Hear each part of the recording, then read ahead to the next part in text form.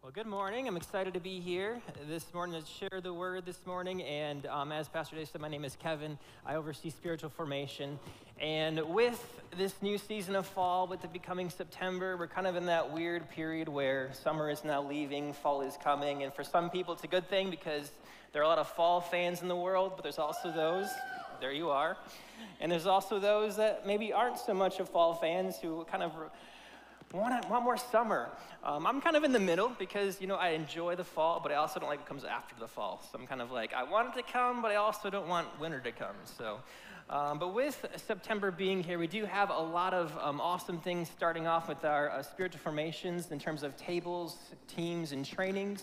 And I want to share one with you this morning real quick because as you saw in video announcements, we actually have, well, you saw one of them. We actually have 2 new tables starting up this month. And this other one you're going to hear more about later this month, so I'm going to hold off on that one.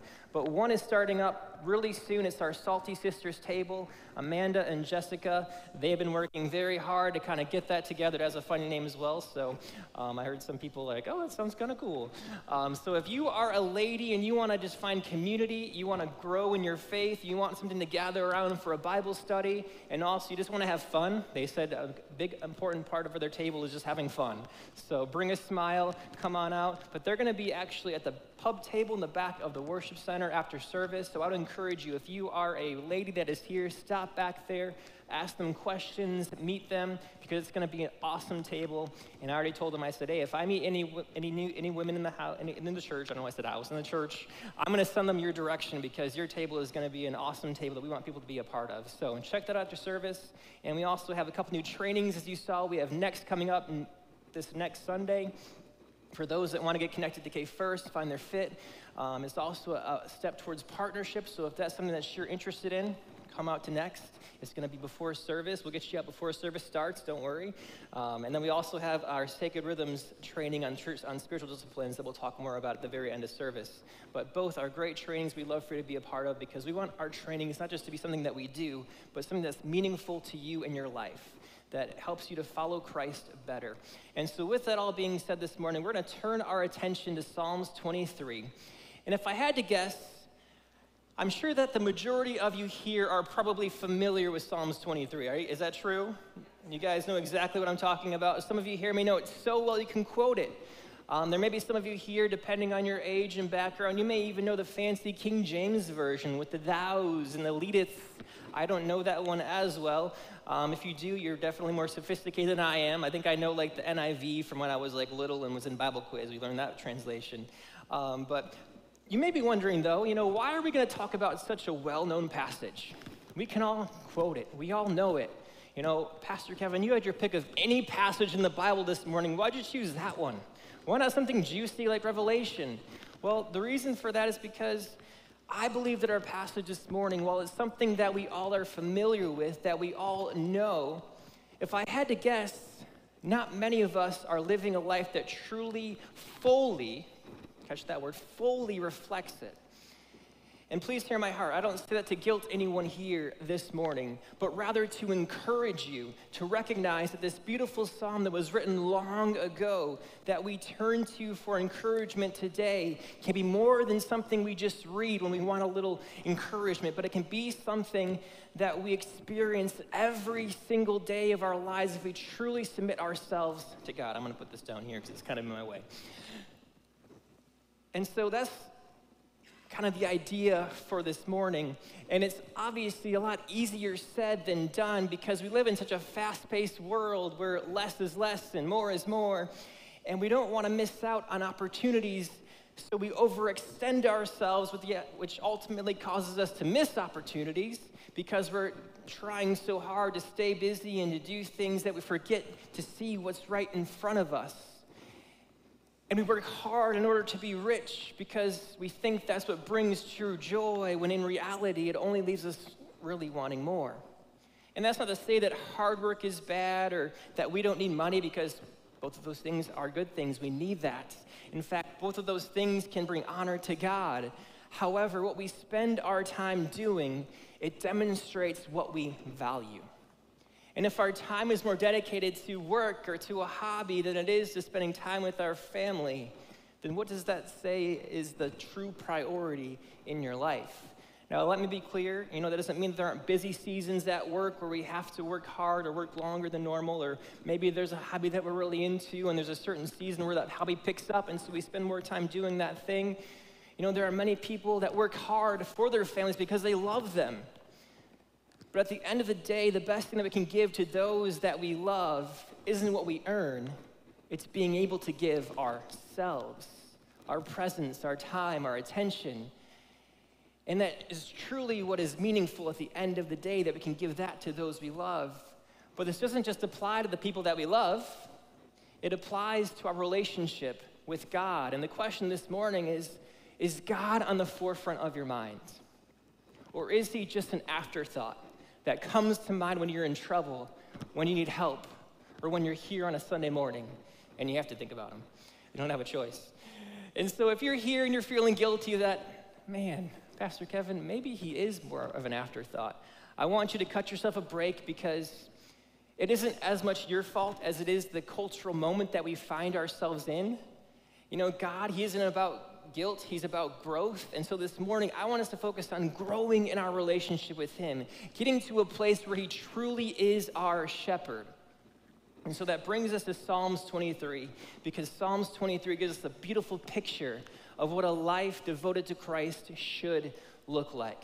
It's a metaphor for how God is close to us while still being sovereign over us. And when we devote ourselves to Christ, life, it just begins to make a little bit more sense. Things become more clear. We worry less about what other people think. We don't give in to the expectations that are put onto us. We don't give in to the busyness of our society. We don't seek contentment in empty places. Rather, we begin to see that God is in every moment of our lives, and we establish kingdom rhythms that help us to center our life on what is truly important. We aren't swayed by the expectations of others, but we're centered on and committed to Christ, his kingdom, and seeing it further. So if that sounds good to you, let's turn to Psalms 23. If it doesn't, I'm sorry. I won't be here next Sunday to preach. I'll be here, but not here to preach. If that makes any, that's just the same thing again. You get what I'm saying. So since today's passage is well known, I'm going to encourage us all today not just to read it, but to actually recite it together. And so I welcome you to recite this passage in however translation you're familiar with. If you're more of a KJV person with the these and the thous, that's totally fine. If you're like me with the NIV, we'll keep it a little bit more contemporary. And you can also follow along on the screen. But let's read this together this morning. It says this, verse 1. The Lord is my shepherd, I shall not want. He makes me lie down in green pastures. He leads me beside still waters. He restores my soul. He leads me in right paths for his name's sake. And even though I walk through the darkest valley, I fear no evil. For you are with me. Your rod and your staff, they comfort me. You prepare a table before me in the presence of my enemies. You anoint my head with oil, my cup overflows. And surely goodness and mercy shall follow me all the days of my life, and I shall dwell in the house of the Lord my whole life long. So let's walk through this passage together, break it down, because in the very first statement it says, the Lord is my shepherd. And that statement is interesting because if David was the one who wrote this psalm, which many people think he is, it's kind of interesting that he would compare himself to a sheep because he was a shepherd. So he knew sheep very well. And if you're here and you know anything about sheep, you may know that they're not actually the smartest animals on the farm. Yet at the same time, you probably don't want to be associated with the smartest animals on the farm. Anyone know what the smartest animal is? You can shout it out. Pig, yes, we all know the pig. But he makes me lie down in muddy puddles. It also doesn't really sound as peaceful as green pastures, so that one doesn't work either. But I digress. Back to sheep. Sheep, they aren't smart. They definitely don't smell very nice. My wife would say they're cute, so I guess they got that going for them. But otherwise, being a sheep isn't the biggest compliment. In fact, today, a sheep is often used as an insult. Yet he chooses to compare himself to this lowly sheep. Why? Well, because like a sheep needs a shepherd, so did David need God to be the shepherd in his life. And that required him to humble himself like a lowly, smelly, not so intelligent animal to demonstrate his need to fully rely and submit to God. And I feel like we often feel like we can live life on our own. You know, we don't necessarily need God to be a part of our lives. He's kind of just on the side, or he's distant, or he's watching us from above. And let's be honest, it is possible to live life without God. There are many people in our world who don't follow Christ. There may be people in this room who follow Christ outwardly, but not so much inwardly. So this isn't saying that it's not possible to live without God, because it's not possible, or it's not impossible for a sheep to live without a shepherd. But if a sheep doesn't have a shepherd, it's more likely that they're going to get lost. It's more likely they'll get attacked by a wolf. It's more likely they won't be able to slow down and find the pastures to eat, the rivers to drink. So when we submit ourselves to the shepherd, when we humble ourselves, we're surrendering to his way, his leading, his protection. And we quickly find out that life without him pales in comparison to life with him.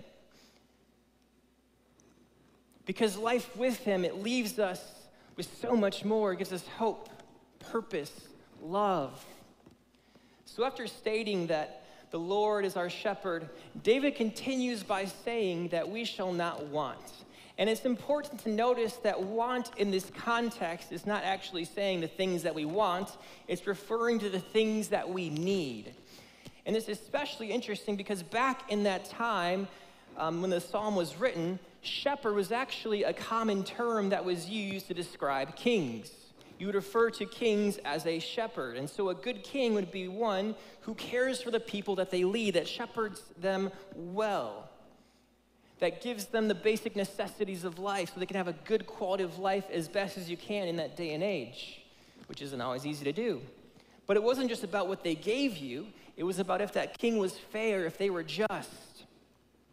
So by calling God a shepherd and stating that we shall not want, we're basically recognizing that God has already been faithful in our lives, and he is going to continue to be faithful in our lives. And we see that spelled out more clearly in the rest of Psalms 23, so you'll see this more and more as we go through it. But to really understand this passage, we need to look a little bit more deeply into it, and a great way to do that is by looking at the geography, giving us a little geography lesson this morning, because if you were to visit ancient Israel, or even go there now, you would notice that the land there, it's dry, it's rocky, it's a rocky set of rolling hills covered with sparse and tough grass. Water sources were really few, and they were often seasonal. So shepherds had to be ready to take their flocks on long migrations from one source of water to the next, to another place of grazing to the next. And so shepherding, it wasn't always the perfect picture that we see in Psalms 23.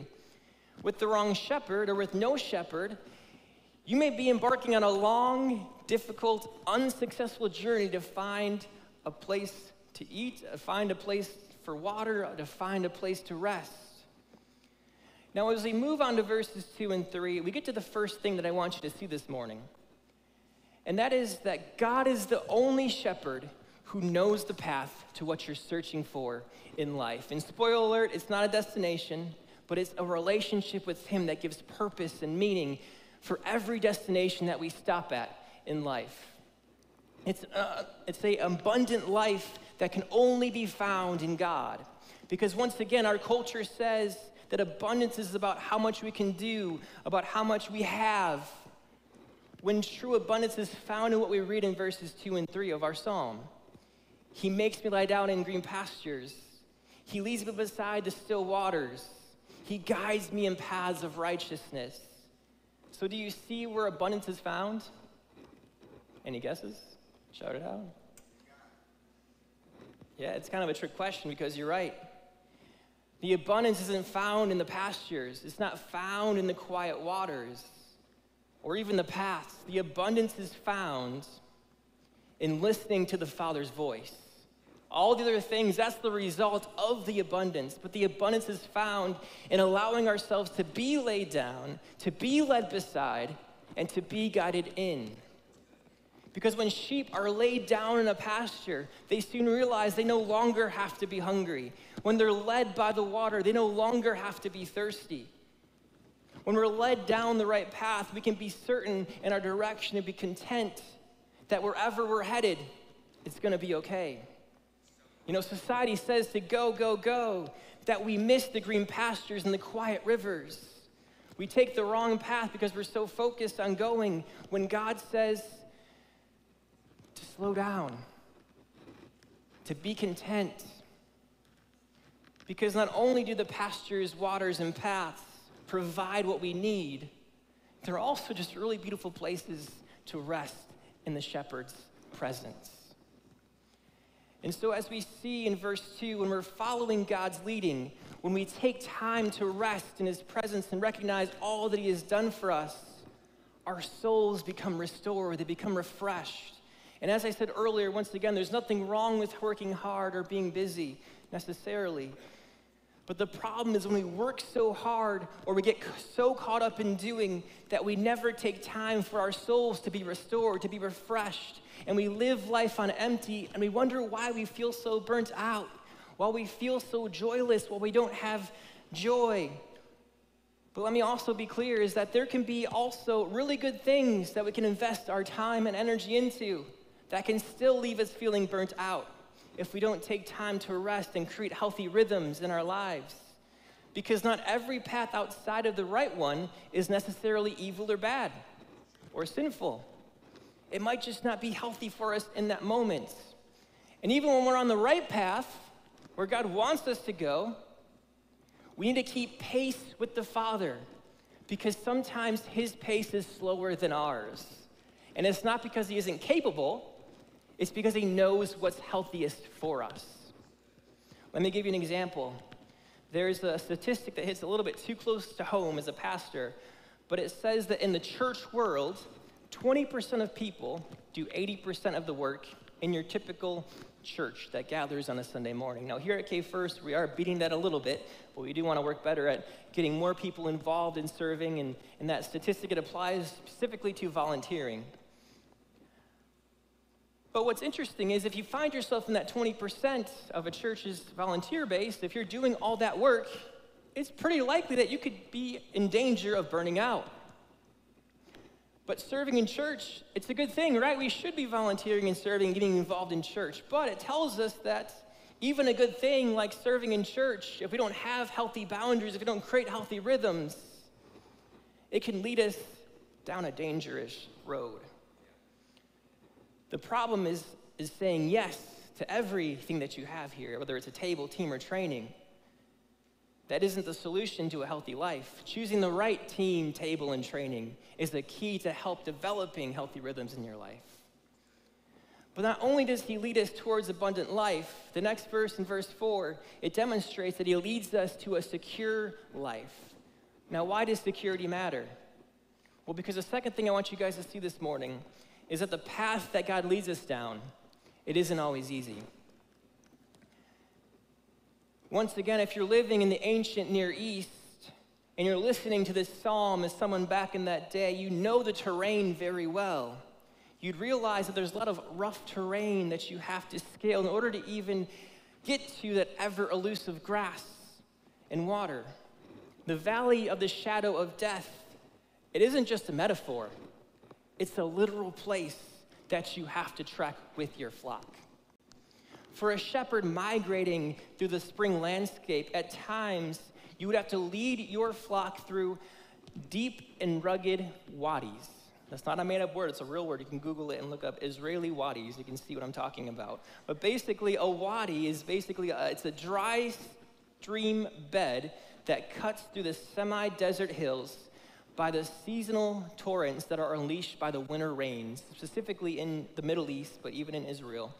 And at the bottom of these wadis is basically, it's heavy with the rising heat of the day, and the canyon depths, they're swathed in dark shadows as the rising cliff walls exclude the distant sun.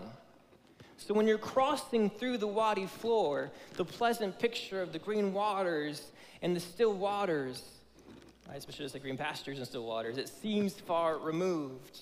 There is no grass, there is no water. The heat can be oppressive, and your flock, they'll likely struggle up the steep sides of the canyon in order to resume the journey to the next feeding place.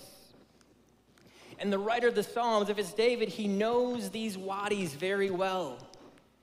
And he emphasizes these difficult canyons, these excursions, by not just calling them a dark valley, but calling them the darkest of valleys, or the valley of the shadow of death. It's a way to emphasize how dangerous they can be, how it can cause a threat to the flock when they're crossing through. And so once again, without a shepherd, or with no shepherd, not many sheep are going to make it through the wadi, through the valley. And I think that illustrates an epidemic within the church culture, not just here, because too often do we see Christ followers lose their faith after going through something difficult. And one of the worst things for me as a pastor is when that difficulty is caused by the church. And before I say anything else, I do just need to say this, that anytime there's a church or a Christian institution that is causing hurt, that's causing unhealth, that has a trail of ex-Christians behind them, we must speak up. Because as Jesus says in Matthew 18, it's better to tie a millstone around your neck and jump into the sea than it is to cause another Christian to stumble. And we can't have that.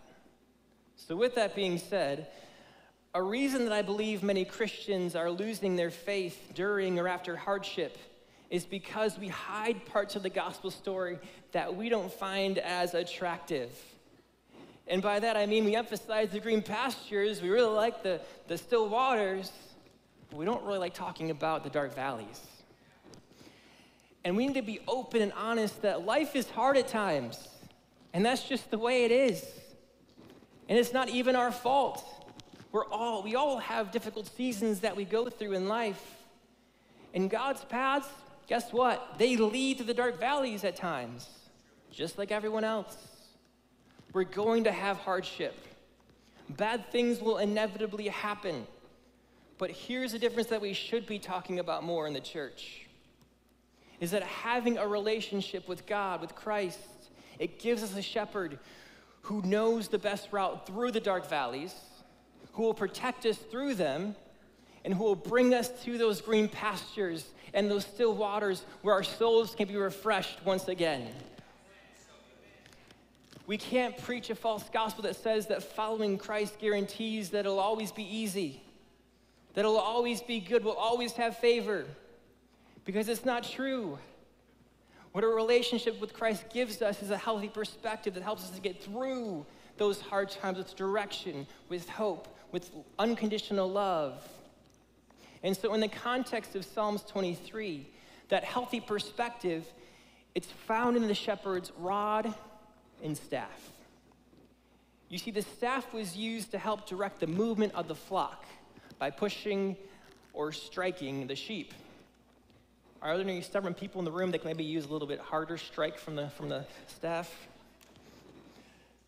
Now, the rod, on the other hand, it was used to protect the sheep from any attacking beasts. Going through the dark valley, you never know when a wolf might be around the corner. So the perspective that we get from a relationship with Christ is that it keeps us on the right path when we need a gentle nudge or a rough push. And that perspective, it also protects us from other dangers that may lead us off course.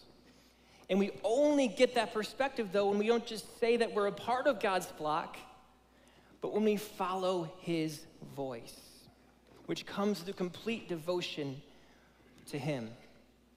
And that brings us to verse 5, where the psalmist, he shifts the imagery from flock to a beleaguered, faithful follower who is affirmed and honored in the presence of their enemies. And the psalmist, he kind of describes God as a host. And we are his honored guest, the guest at his table in his home. And back in that time, to accept another individual into your home or as a guest at your table was to set aside enmity and assume responsibility for the safety of the guests while in your dwelling.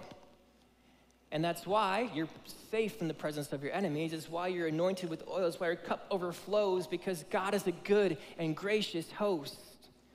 And so this picture that we see in verse 5 is one of complete realization of ultimate communion with God himself.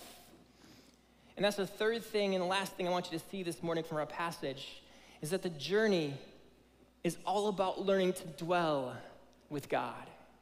It's not about the journey. It's about dwelling with him on our journeys. Verse 6 reads that surely goodness and mercy will follow me all the days of my life, and what? I will dwell in the house of the Lord forever. And that dwelling, though, it isn't just a promise for the future, it's a promise for today. And it's my thesis this morning that dwelling or abiding in Christ each and every day is the thing that every human is longing for. We're longing for belonging. We're longing to be a part of something. And God is saying, I have a place where you can dwell, a place where you can belong. And that's what we see God wanted from the very beginning. He wanted to be with his people.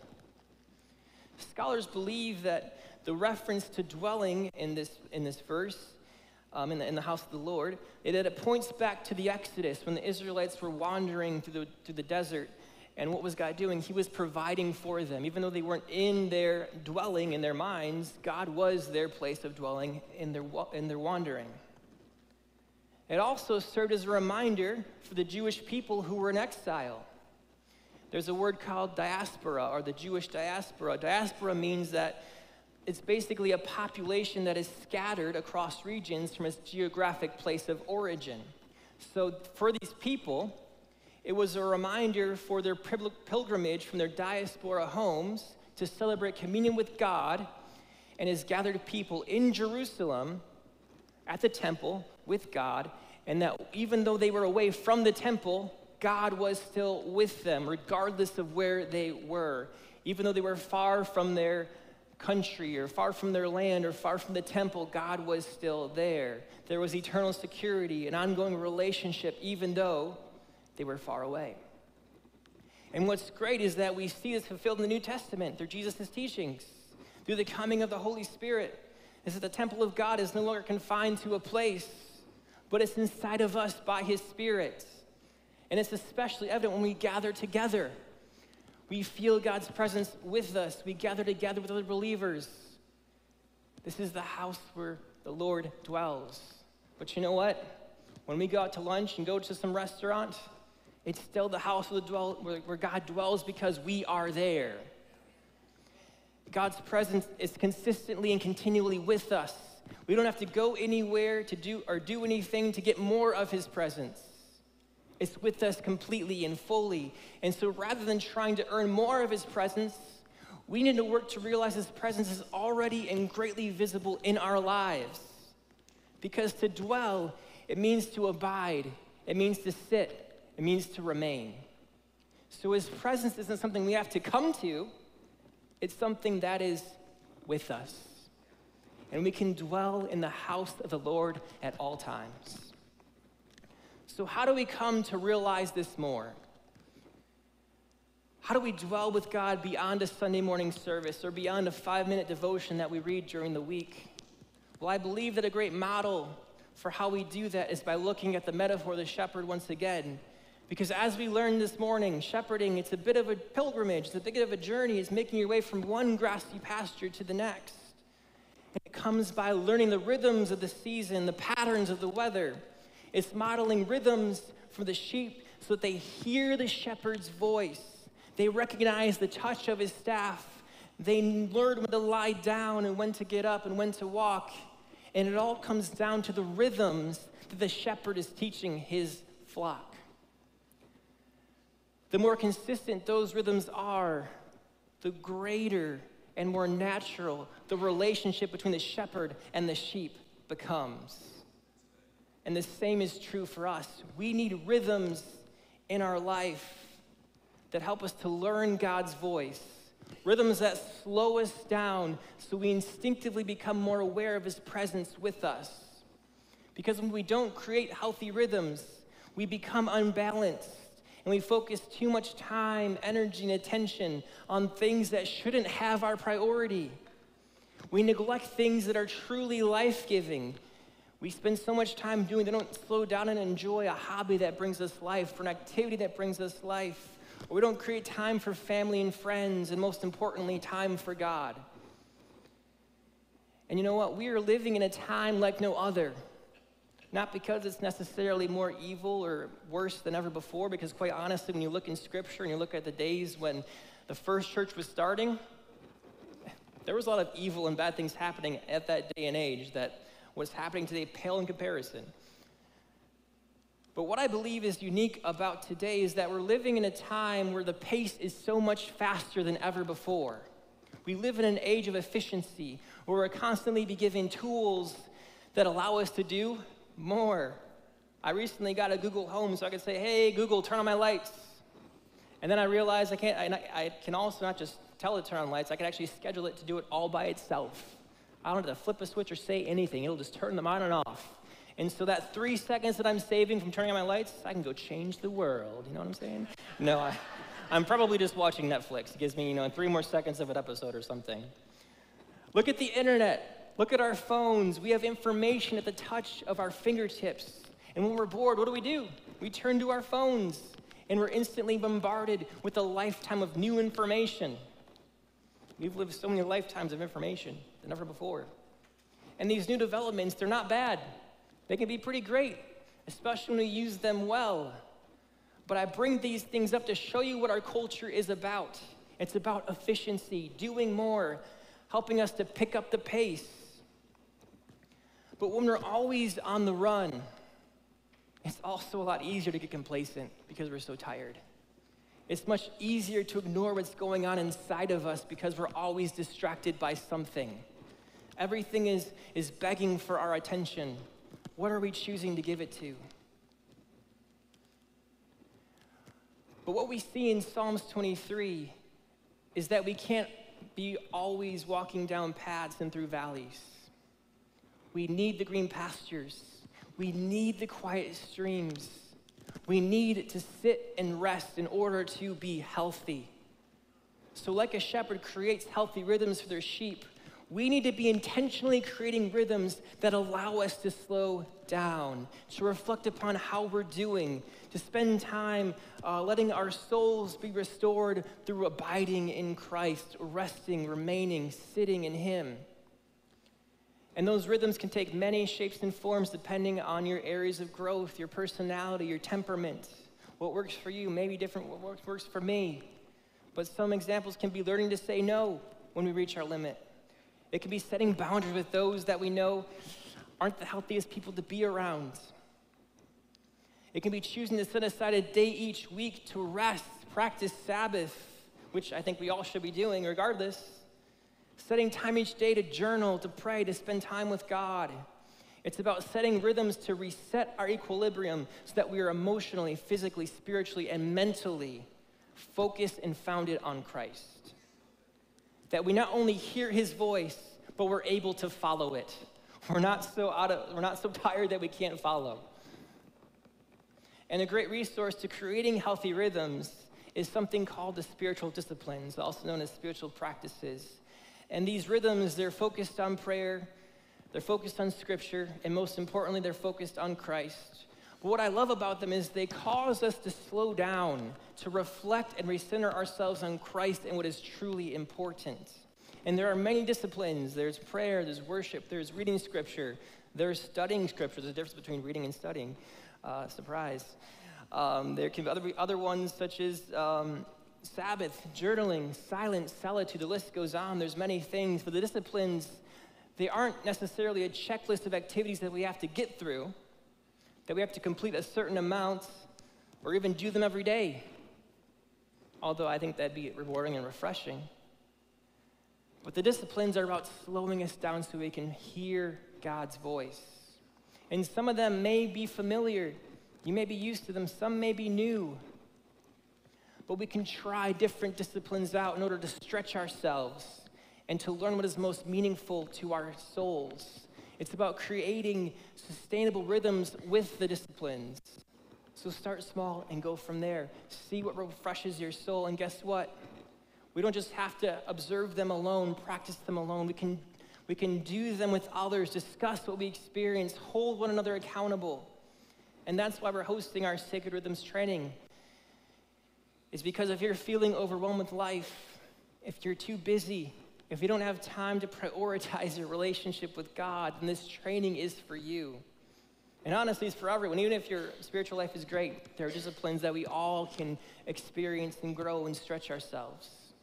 But it starts with our rhythms, because healthy rhythms, they cause us to lie down in the green pastures, to walk beside the quiet waters, to recognize the right path that is before us. And they help us to make Psalms 23 a way of life. Because if we don't create rhythms, society and others and our circumstances, they will create our rhythms for us. And those rhythms, they'll run us dry. So begin to listen to the shepherd's voice. Abide in Christ, rest in him. And if you're overwhelmed by life and you're not following God here this morning, I guarantee that following God, it won't prevent difficult seasons, but it'll give you the tools to endure them and to come out the other side stronger, healthier, and closer to God. So where do we start? Well, by creating rhythms that help you to hear the shepherd's voice, but only you can decide the rhythms that you need in your life. But I'll say one major one is being intentional, just to simply slow down and to dwell in his presence, to reflect upon how you're doing, to focus on God and recenter yourself on him. It doesn't have to take long. It could be a minute. It could be a few minutes. It could be 30 minutes, your choice. Do what works for you. Invite others to join you in practicing a rhythm.